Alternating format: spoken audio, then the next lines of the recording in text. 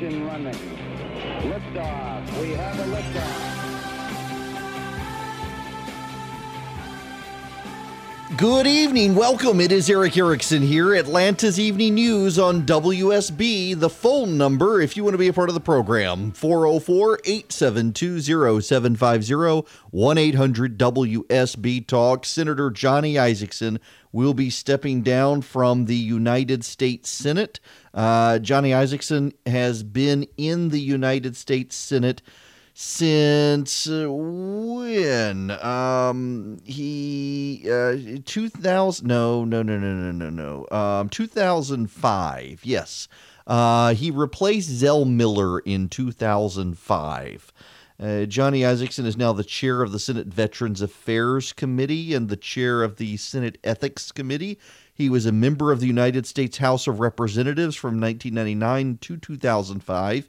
When he went into the Senate, he replaced Newt Gingrich in the U.S. House of Representatives. He was a member of the state Senate from 1993 to 1997.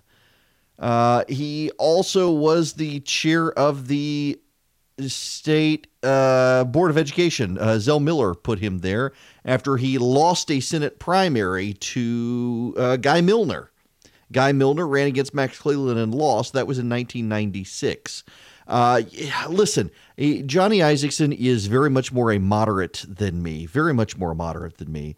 And I just adore the guy.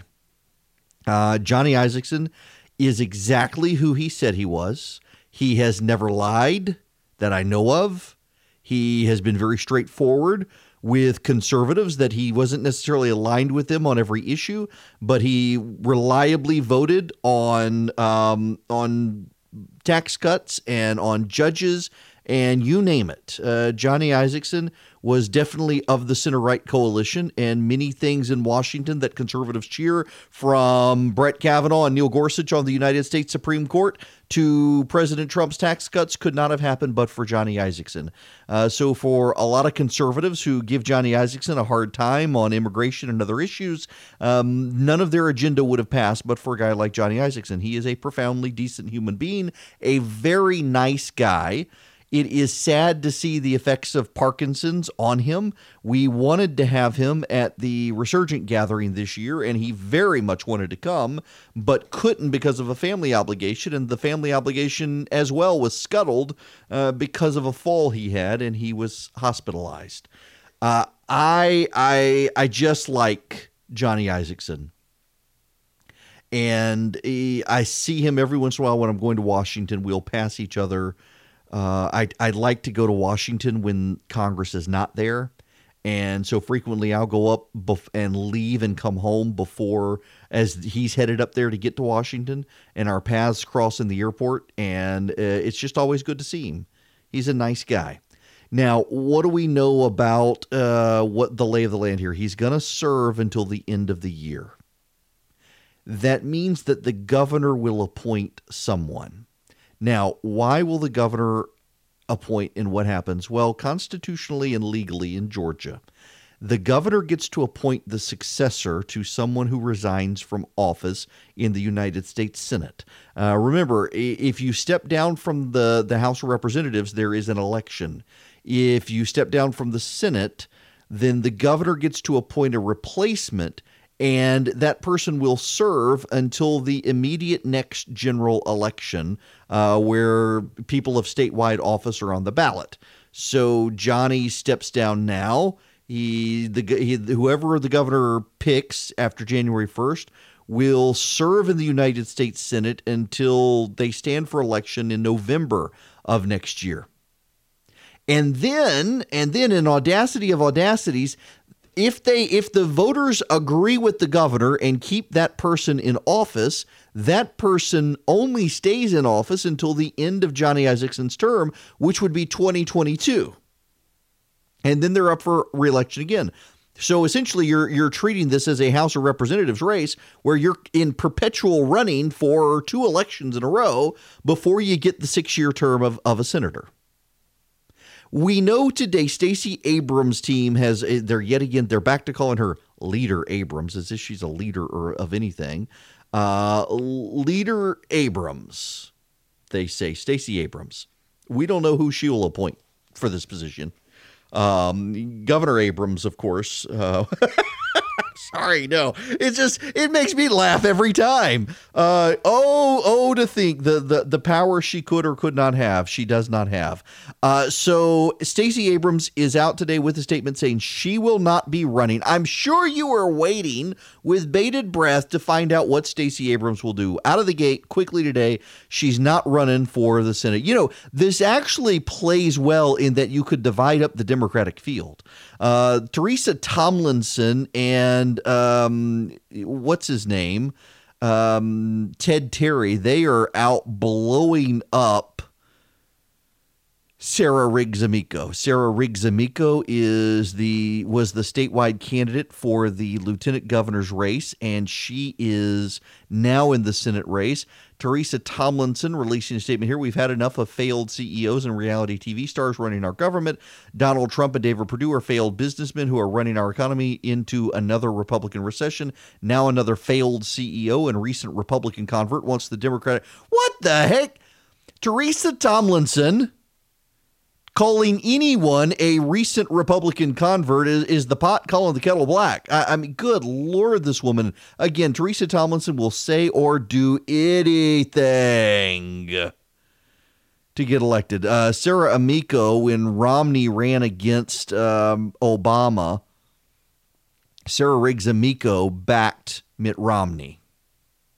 And Ted Terry and Teresa Tomlinson immediately out bashing Sarah Riggs-Amico because they're scared of her. So, you know, the Democrats could divide up the field. Well, now, what about the Republicans? Where do the Republicans go? Let's break this down, and we'll take your calls on this. 404-872-0750, 1-800-WSB-TALK. Let me read you some state law. In those instances where the law, this is OCGA 4553, in those instances where the law applicable to an elective public office does not provide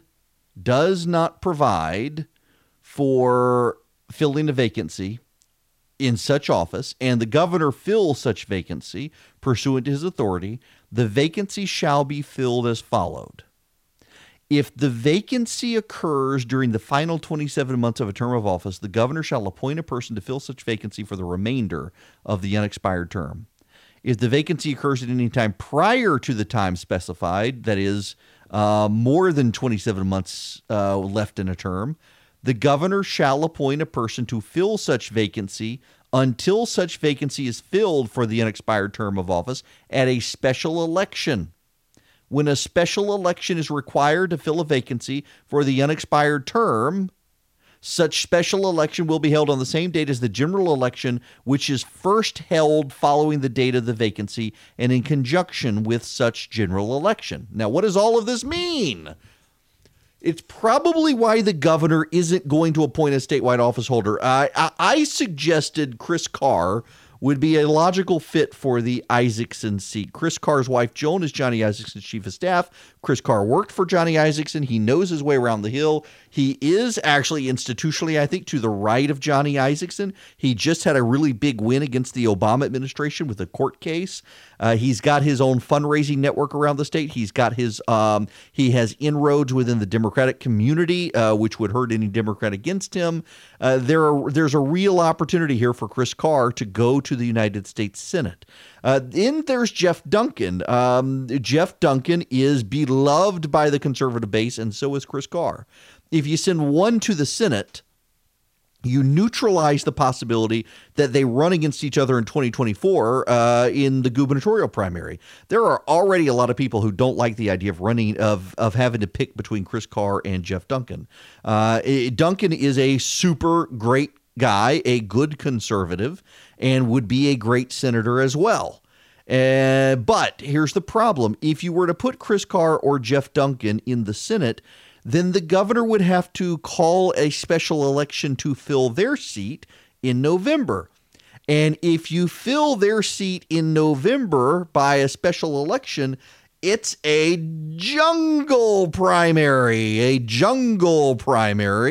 is a primary where everyone of every party is on the ballot. This is what's happening in House District 71 right now, David Stover's seat. I'm backing Philip Singleton down there in Coweta County. But you've got, what's her name, was Sackerson, Westmoreland's daughter, and you've got a Democrat down there. They're all in the same election. And you got David Ralston's group helping this Democrat try to get into the runoff to prevent a Republican, Philip Singleton, from getting into the runoff, because Philip Singleton's running on the issue we got to do something about Ralston. So you'd have Democrats and Republicans all piled up on the ballot together if the governor appointed someone who is already there, appointed someone who's already elected. So there are a lot of people who are saying, hopefully the governor doesn't do this. I've heard Nick Ayers' name floated today, the Sonny Perdue's campaign manager and chief of staff, and who became Vice President Pence's chief of staff. He's out raising money for the president. Nick would be an excellent addition to the United States Senate. He would be a young, dynamic guy. But I wonder if the governor might want to go. He's been very big on diversity picks.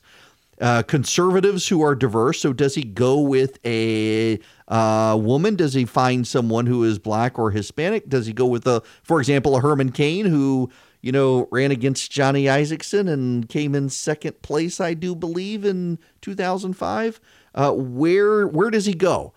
The governor's been priding himself in diverse picks, and there are plenty of conservatives who are non-white men from Metro Atlanta.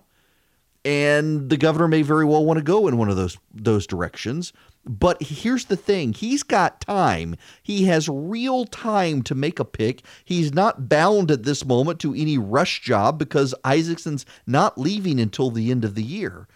So he's got time to get it right. But also, this is key thing here, the pressure and the lobbying builds as well. If I worked for Governor Kemp right now, I would probably be at the AT&T or Verizon store getting a new cell phone so people couldn't bother me lobbying for people. I'll tell you one person who's not going to do it, me. There is no way. A Senate friend of mine texted me earlier today and said, you should do it. And my response was, my wife is getting on her motorcycle to come shoot you. Not going to happen. I was very flattered. Someone asked, but nope.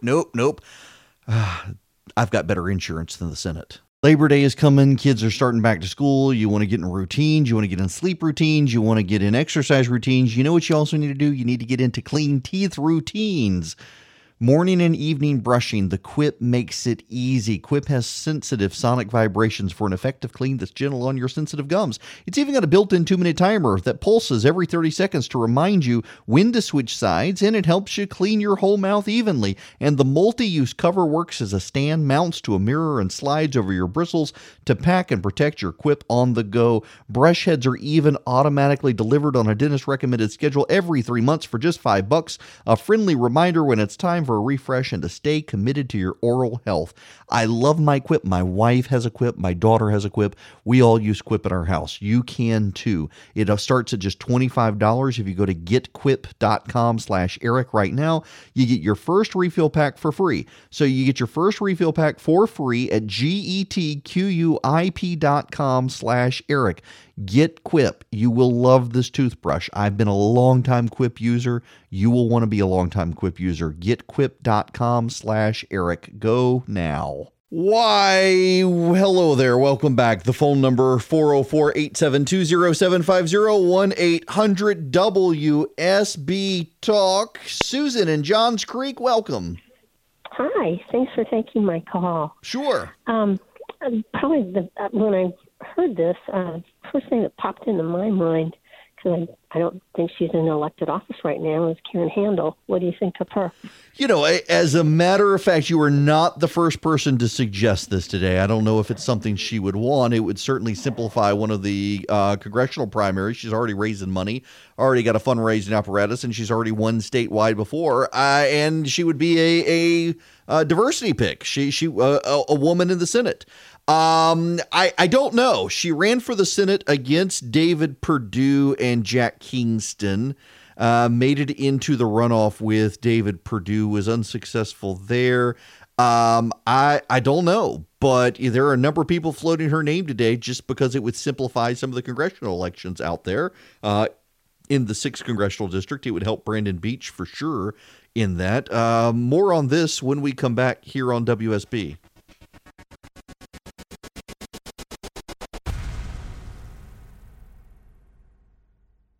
It is Eric Erickson here. The phone number, 404-872-0750, 1-800-WSB-TALK. There's some news happening. You need to know about it. I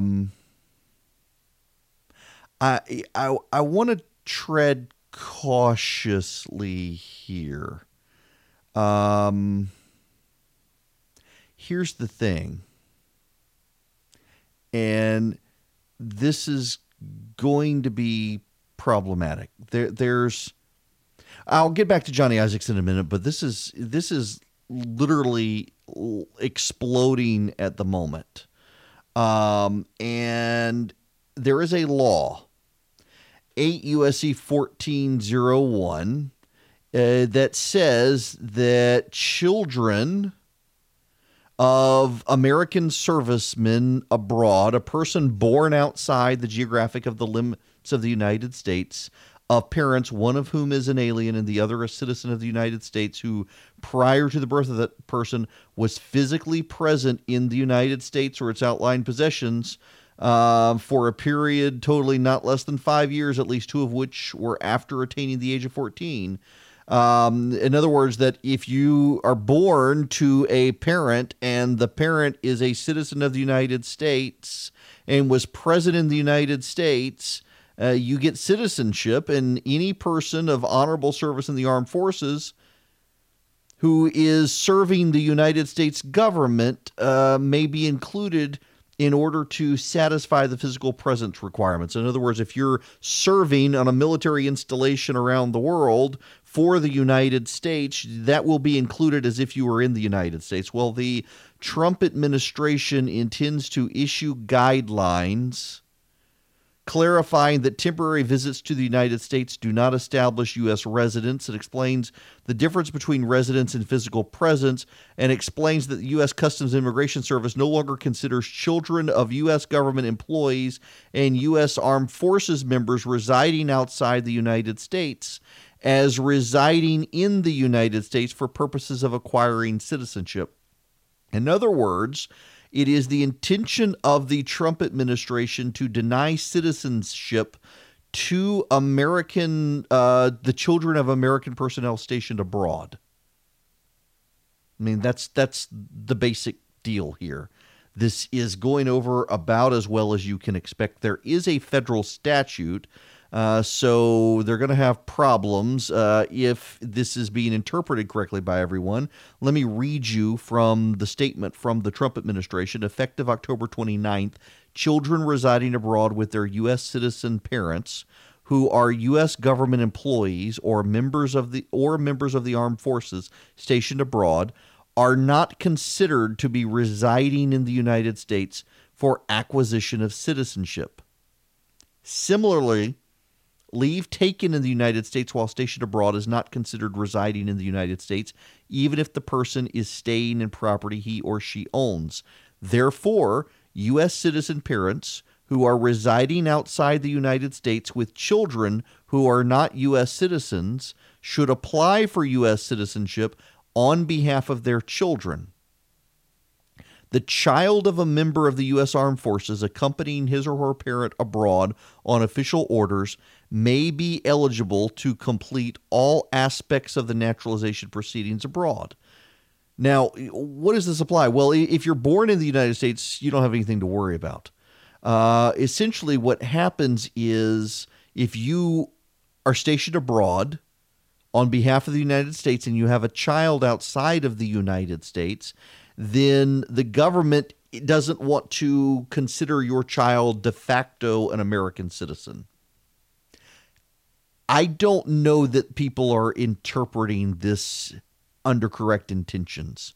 My suspicion is that this has something to do with American soldiers who aren't American citizens themselves, or American personnel and employees who aren't American citizens themselves, that they can't then somehow convey citizenship to their children, even though they're working on an American military installation, things like that.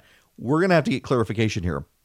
If the president of the United States, Donald J. Trump, is telling American citizens who are soldiers overseas that their children born abroad are not immediately citizens of the United States, that's going to go over like a lead balloon.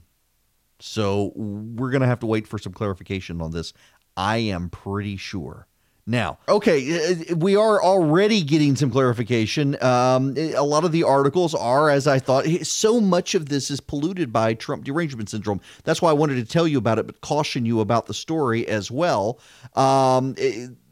What is being circulated is incorrect information. As I said, there is a statute. So children of U.S. citizen service members born abroad will have citizenship. Automatically will have citizenship, which is the law of the land. And the president can't change that by executive order, and he doesn't plan on changing that by executive order. The children of U.S. citizen government employees and service members born abroad will be treated just like children of non-government, non-service members of U.S. citizens born abroad. It basically gives everybody equal standing abroad.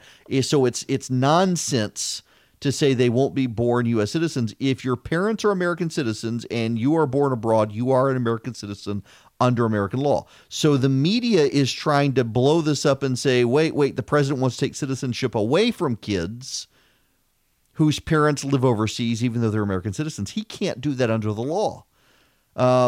This is just, it's a nonsensical story, and yet the media, I knew it when I first saw it. In fact, I tweeted it out while we were in the last commercial break that I suspect journalists are going to start retracting this. So the president's just clarifying what it means to have been a resident in the United States. Some people think you can come into the United States, spend 5 days, you can sleep overnight in an airport and go back to where you are and say, I've been in the United States for some time in the last 5 years. And they're just saying, no, you actually have to physically come into the United States. Just crazy how people want to blow this out of proportion. Okay, that's your breaking news. Now you know it's about to hit the news. It's going to hit the 5 o'clock newscast. I guarantee you, maybe not here on WSB, but like your CNNs and your Foxes and your MSNBCs, they're going to start blowing this story up. I see reporters going nuts over it, and now you know what they're going to report. The spin they've got initially is wrong. Don't believe it when you hear it. Man, the press is just the president has poisoned well, I shouldn't say the press is poisoned. He didn't do it. The press is poisoned. The press is so poisoned. And I had way much other stuff I wanted to talk about this, and I wanted to finish up on Johnny Isakson as well. I want to let me just finish this on Johnny Isakson. I suspect the governor is going to spend a lot of time trying to figure out exactly what to do. And I realize that sounds like a duh statement. Of course he is. But what I mean by that is if he were to appoint someone who's an elected official, he's going to trigger a jungle primary. A jungle primary is when everyone of every party piles into one campaign. You don't have a Democratic primary and a Republican primary first. Everyone gets on the ballot. And then they have a runoff between the top two. The Democrats are organized in Georgia. If what would typically happen is the Democrats would be very selective about who they put on the ballot. They would put 1 or 2 people, and the Republicans will have like 20 people who've been waiting 30 years to get into higher office, and they'll all jump in.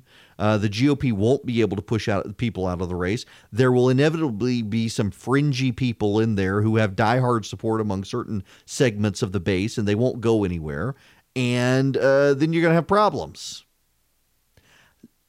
I think what we're going to wind up seeing is the governor's going to try to find someone who is credible, someone who is not an old white guy, and someone who can immediately tap into resources to run an election. Now, I'll tell you someone, it would be old white Republican, but not from inside the perimeter. I'll tell you someone the governor may want to consider. It wouldn't trigger a special election for that person's position either. He already knows how to run statewide. He already knows how to campaign statewide. He already has a base and fundraising operation in the state, and he's already got the president's trust. Yeah, Sonny Perdue. So there was a huge line at one KFC in Atlanta that was serving the vegan fried chicken. I've never seen that many white people lined up outside of KFC in my life. It was something. A bunch of urban hipsters lining up at a KFC to not eat chicken. Come on, people. Come on. Breaking news. John Ossoff. Remember that guy? He may want to run for the Senate. Of course. Okay. So this KFC thing, and I don't know if you heard over in Augusta, they had a Popeyes franchise owner who decided to stop selling the chicken sandwich because there were so many lines, there were fights, there were car wrecks, they were tying up traffic, the neighborhood was complaining, and he needed to stop selling the chicken sandwich. But he, instead of stopping selling the chicken sandwich, a funny thing happened. KFC ran out of the chicken. Or not KFC, Popeyes ran out of the chicken. And so he didn't have to worry about stop selling it, but he was going to stop selling it. Popeyes having to find new suppliers to keep up with demand. They're all sold out of the chicken. You know what? That's something Chick-fil-A would never do. They're not selling out of their food, are they? No. Somebody described the difference yesterday between the Popeyes fried chicken sandwich and the Chick-fil-A fried chicken sandwich as the Chick-fil-A version is a white girl who was trained under the supervision of the granddaughter of a black grandmother from the South, and they're both worried about your cholesterol. And the Popeyes fried chicken sandwich is cooked by the young black lady's grandmother in the South and probably made in a cast iron skillet with Crisco. Amen and hallelujah. That tells me right there I will like the Popeyes fried chicken sandwich. Yes, indeed. And also it said that the grandmother clearly doesn't care about your cholesterol. That's right up my alley. Part of my problem. All righty. Now, when we come back, we will take your phone calls. 404-872-0750, 1-800-WSB Talk. We also have to move on to other news, including they've had the hearing on sports betting, and the Sterigenics situation continues to get really weird. And did you hear about the Dekalb school they're building? $90 million. $90 million. To build a school in Dekalb County. That's kind of crazy. Why is it costing so much? We'll get into that. But before we do the Sterigenics thing, and we'll take your phone calls as well on the Johnny Isakson situation.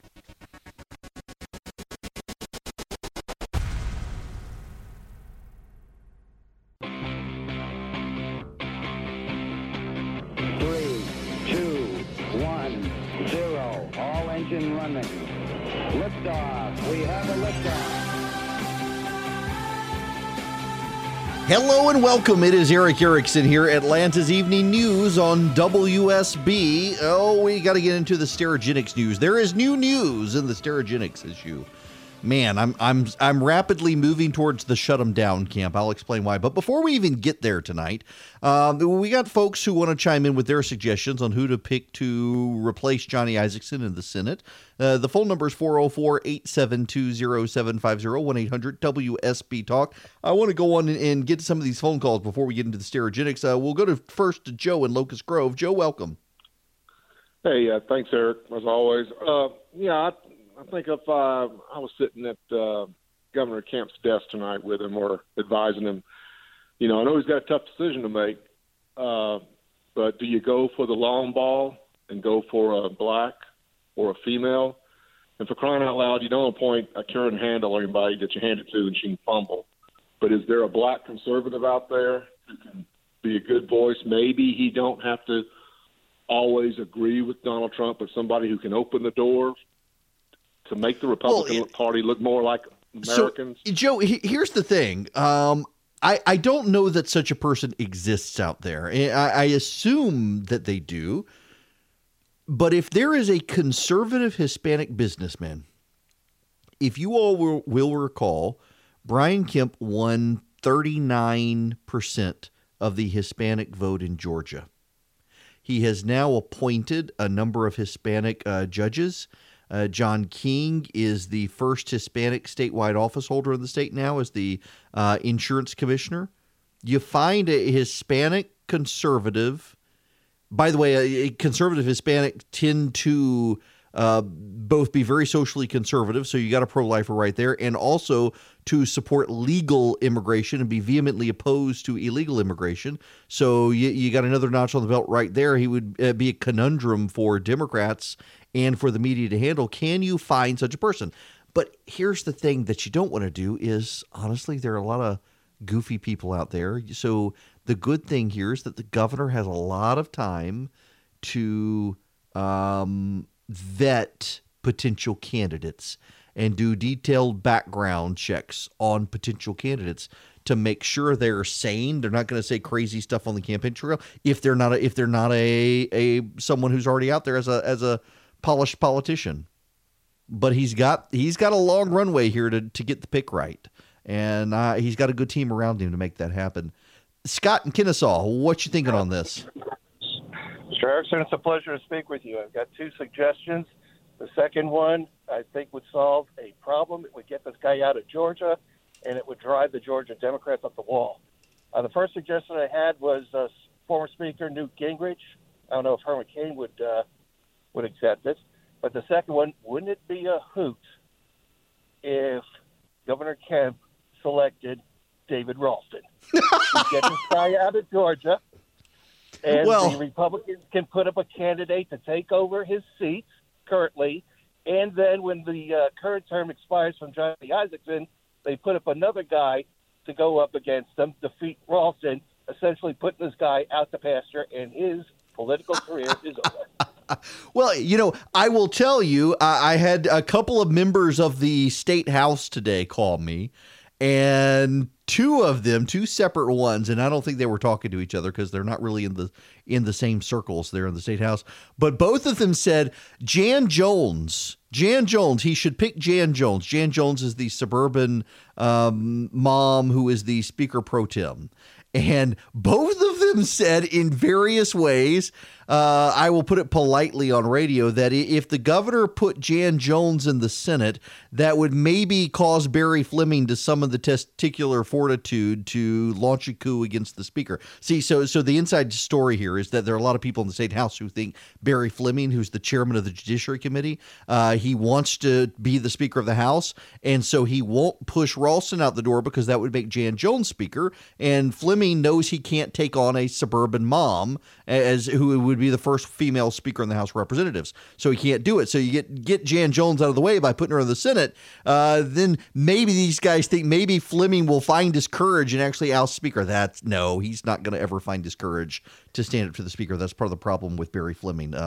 When you need him to stand up and fight, he doesn't unless it's convenient, which is a problem. Now, let's see. John and Noonan, who's your perfect candidate for Kemp? Well, if it was man I was picking, I would pick B.J. Pack.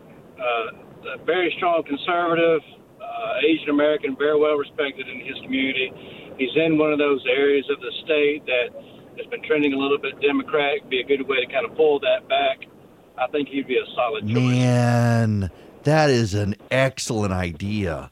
That really is. I don't think it would undermine some of his prosecutions. They got the Jim Beck prosecution and all, but wow, that's actually a really good idea. That's a really, really good idea. A buddy of mine just texted me, and he's not alone in this. Doug Collins from Northeast Georgia is one of the names a lot of people are circulating today. The problem with Doug Collins as well, though, is that you would have a jungle primary to replace him. Now, what is a jungle primary? I've explained this before, but if you don't know the lingo, a jungle primary is where all of the Democrats, all the Republicans, everybody from every party that qualifies is on the ballot together.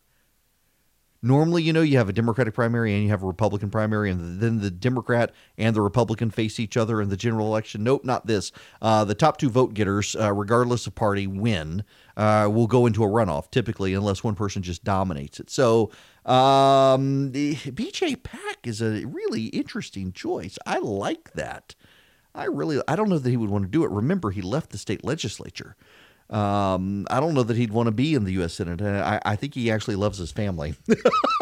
He wouldn't want to go up there. But yeah, these are interesting picks. Okay, here's what I want to do. I want to go on and step out, and when we come back, we need to talk about Sterigenics in Cobb County. Did you know there was a leak? Did you know they didn't tell anyone? Did you know it happened the night before they met with the community? Did you know they never told the governor or the EPD? Wait till you hear the details. Labor Day is coming. Kids are starting back to school. You want to get in routines. You want to get in sleep routines. You want to get in exercise routines. You know what you also need to do? You need to get into clean teeth routines. Morning and evening brushing, the Quip makes it easy. Quip has sensitive sonic vibrations for an effective clean that's gentle on your sensitive gums. It's even got a built-in 2-minute timer that pulses every 30 seconds to remind you when to switch sides, and it helps you clean your whole mouth evenly. And the multi-use cover works as a stand, mounts to a mirror, and slides over your bristles to pack and protect your Quip on the go. Brush heads are even automatically delivered on a dentist-recommended schedule every 3 months for just $5. A friendly reminder when it's time for a refresh and to stay committed to your oral health. I love my Quip. My wife has a Quip. My daughter has a Quip. We all use Quip at our house. You can too. It starts at just $25. If you go to getquip.com/Eric right now, you get your first refill pack for free. So you get your first refill pack for free at getquip.com/Eric. Get Quip. You will love this toothbrush. I've been a long-time Quip user. You will want to be a long-time Quip user. Getquip.com/Eric. Go now. I told you. Yes, I really did. I told you that I suspected the media was going to muddy the waters and walk it all back on this U.S. service members abroad and their children thing. Here's the original notice of a tweet from the national security guy for NBC. As of October 29th, children born to U.S. service members outside of the United States will no longer be automatically considered citizens. That is it. He says U.S. Customs and Immigration Service confirms as of October 29th, children born to U.S. service members outside the U.S. will no longer be automatically considered citizens. That was the tweet. Now, here's the correction. Experts who have looked at the new policy say it applies to adopted children from abroad. That's right. Correction. Experts who have looked at the new U.S. Customs and Immigration Service policy say it applies if a service member adopts a child overseas, but children born to service members on deployment would still automatically get citizenship. I deleted tweets with incorrect info. Well, I'm glad he deleted tweets with incorrect info after setting people ablaze on this issue. My goodness gracious. I told you guys that would happen.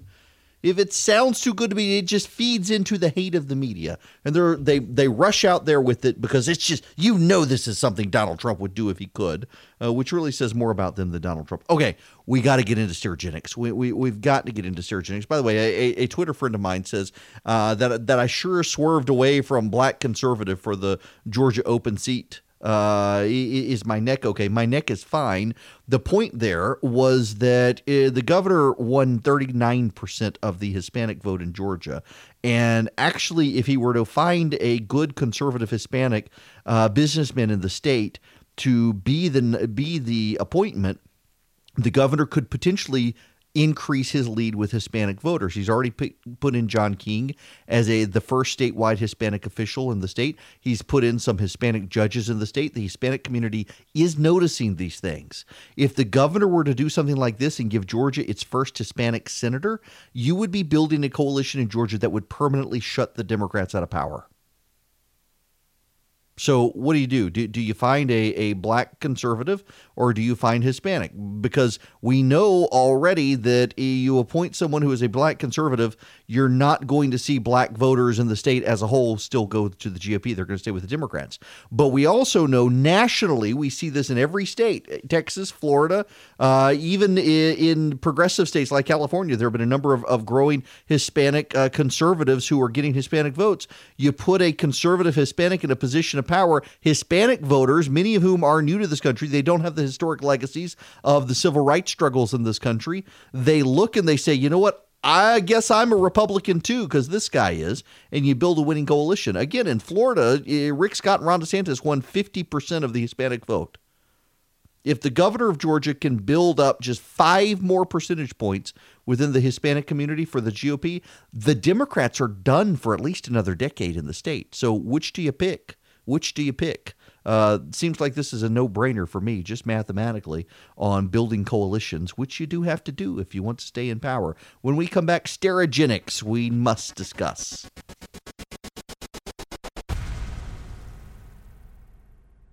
Hello there, it is Eric Erickson here. The phone number, if you would like to be a part of the program, 404-872-0750 or 1-800-WSB-TALK. Kirsten Gillibrand, this is breaking news. She is dropping out of the Democratic presidential race.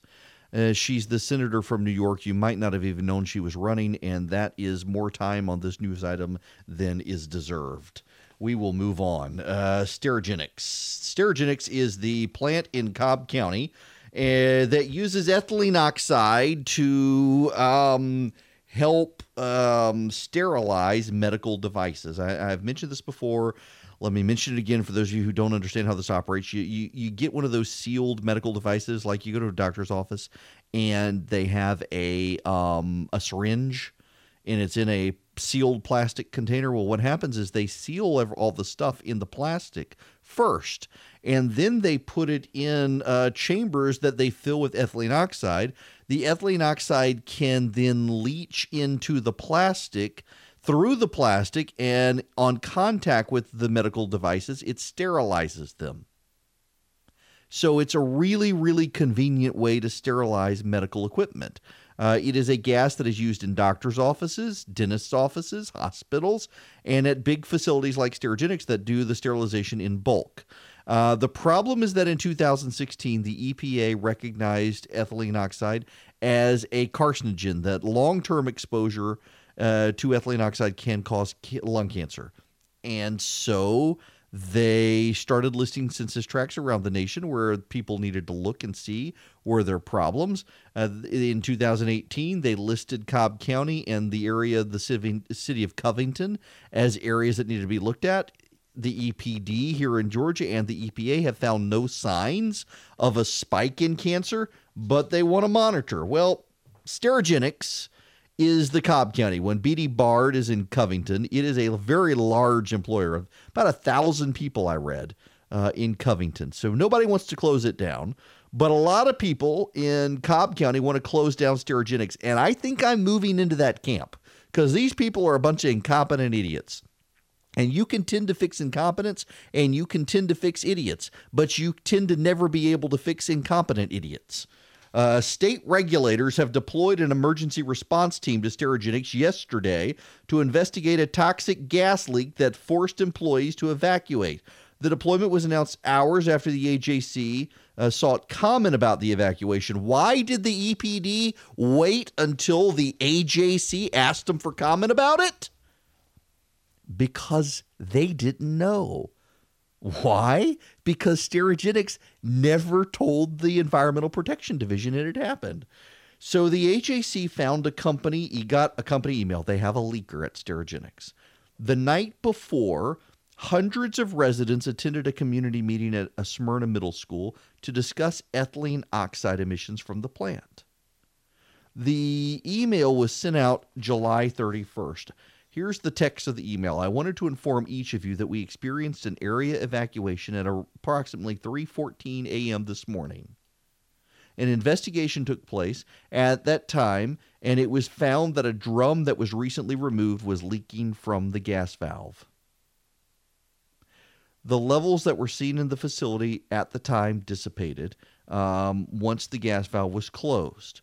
The company is required to report the leak immediately if the size of the release cannot be determined or if it's greater than 10 pounds. Sterigenics says it was only 6 pounds.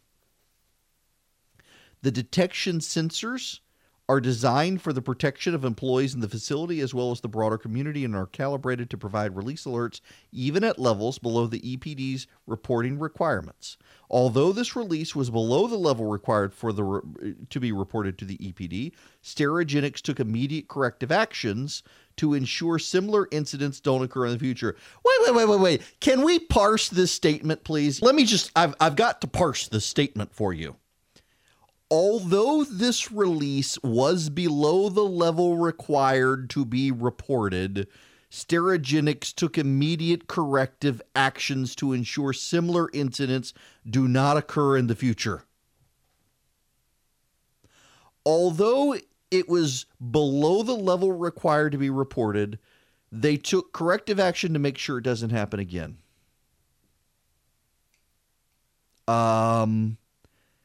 That sounds like, to me, the way I read that statement, it sounds like maybe this has happened before. You know, there was an explosion there in 2018. Somebody, I think, got seriously injured. Yes, not killed, but seriously injured in April of 2018. This is just such curious wording. Although the release was below the level required to be reported, Sterigenics took immediate corrective action to ensure similar incidents don't occur in the future. Maybe they're saying they're trying to find the leaker and fire the leaker who leaked the email so to make sure that these incidents don't occur in the future. Because it almost, the way it reads, it almost sounds like they're trying to avoid having to say this has happened before, and we didn't report those either. That's the way I'm reading it. But then again, my goodwill for this company is totally dissipated at this point. They had a meeting with the governor's office over the problems, and they didn't actually even bother to tell the governor's office or the EPD. Holy moly. And now what's this? Whoa. So, oh my gosh, y'all, this is literally happening while we are on air. Hang on. We can't go to commercial break. Yes. A strategic communications company has just emailed me while I'm on air, sending me the statement. On July 31st, ethylene oxide detection sensors at the Sterigenics Atlanta identified a potential release of ethylene oxide at a localized area within the facility. The detection sensors were designed for the protection, blah, blah, blah, everything I just read. On July 31st, the sensors appropriately alerted employees in the vicinity. Consistent with company procedures, employees properly vacated the area, and the incident was immediately investigated. The source of the release was immediately identified and stopped. It was determined that less than 6 pounds of ethylene oxide was released from a used EO drum, ethylene oxide drum, of which the valve was not completely closed after use. Although the release, this is such curious language, is it not? Although the release was below the level required to be reported, Sterigenics took immediate corrective actions to ensure similar incidents do not occur in the future.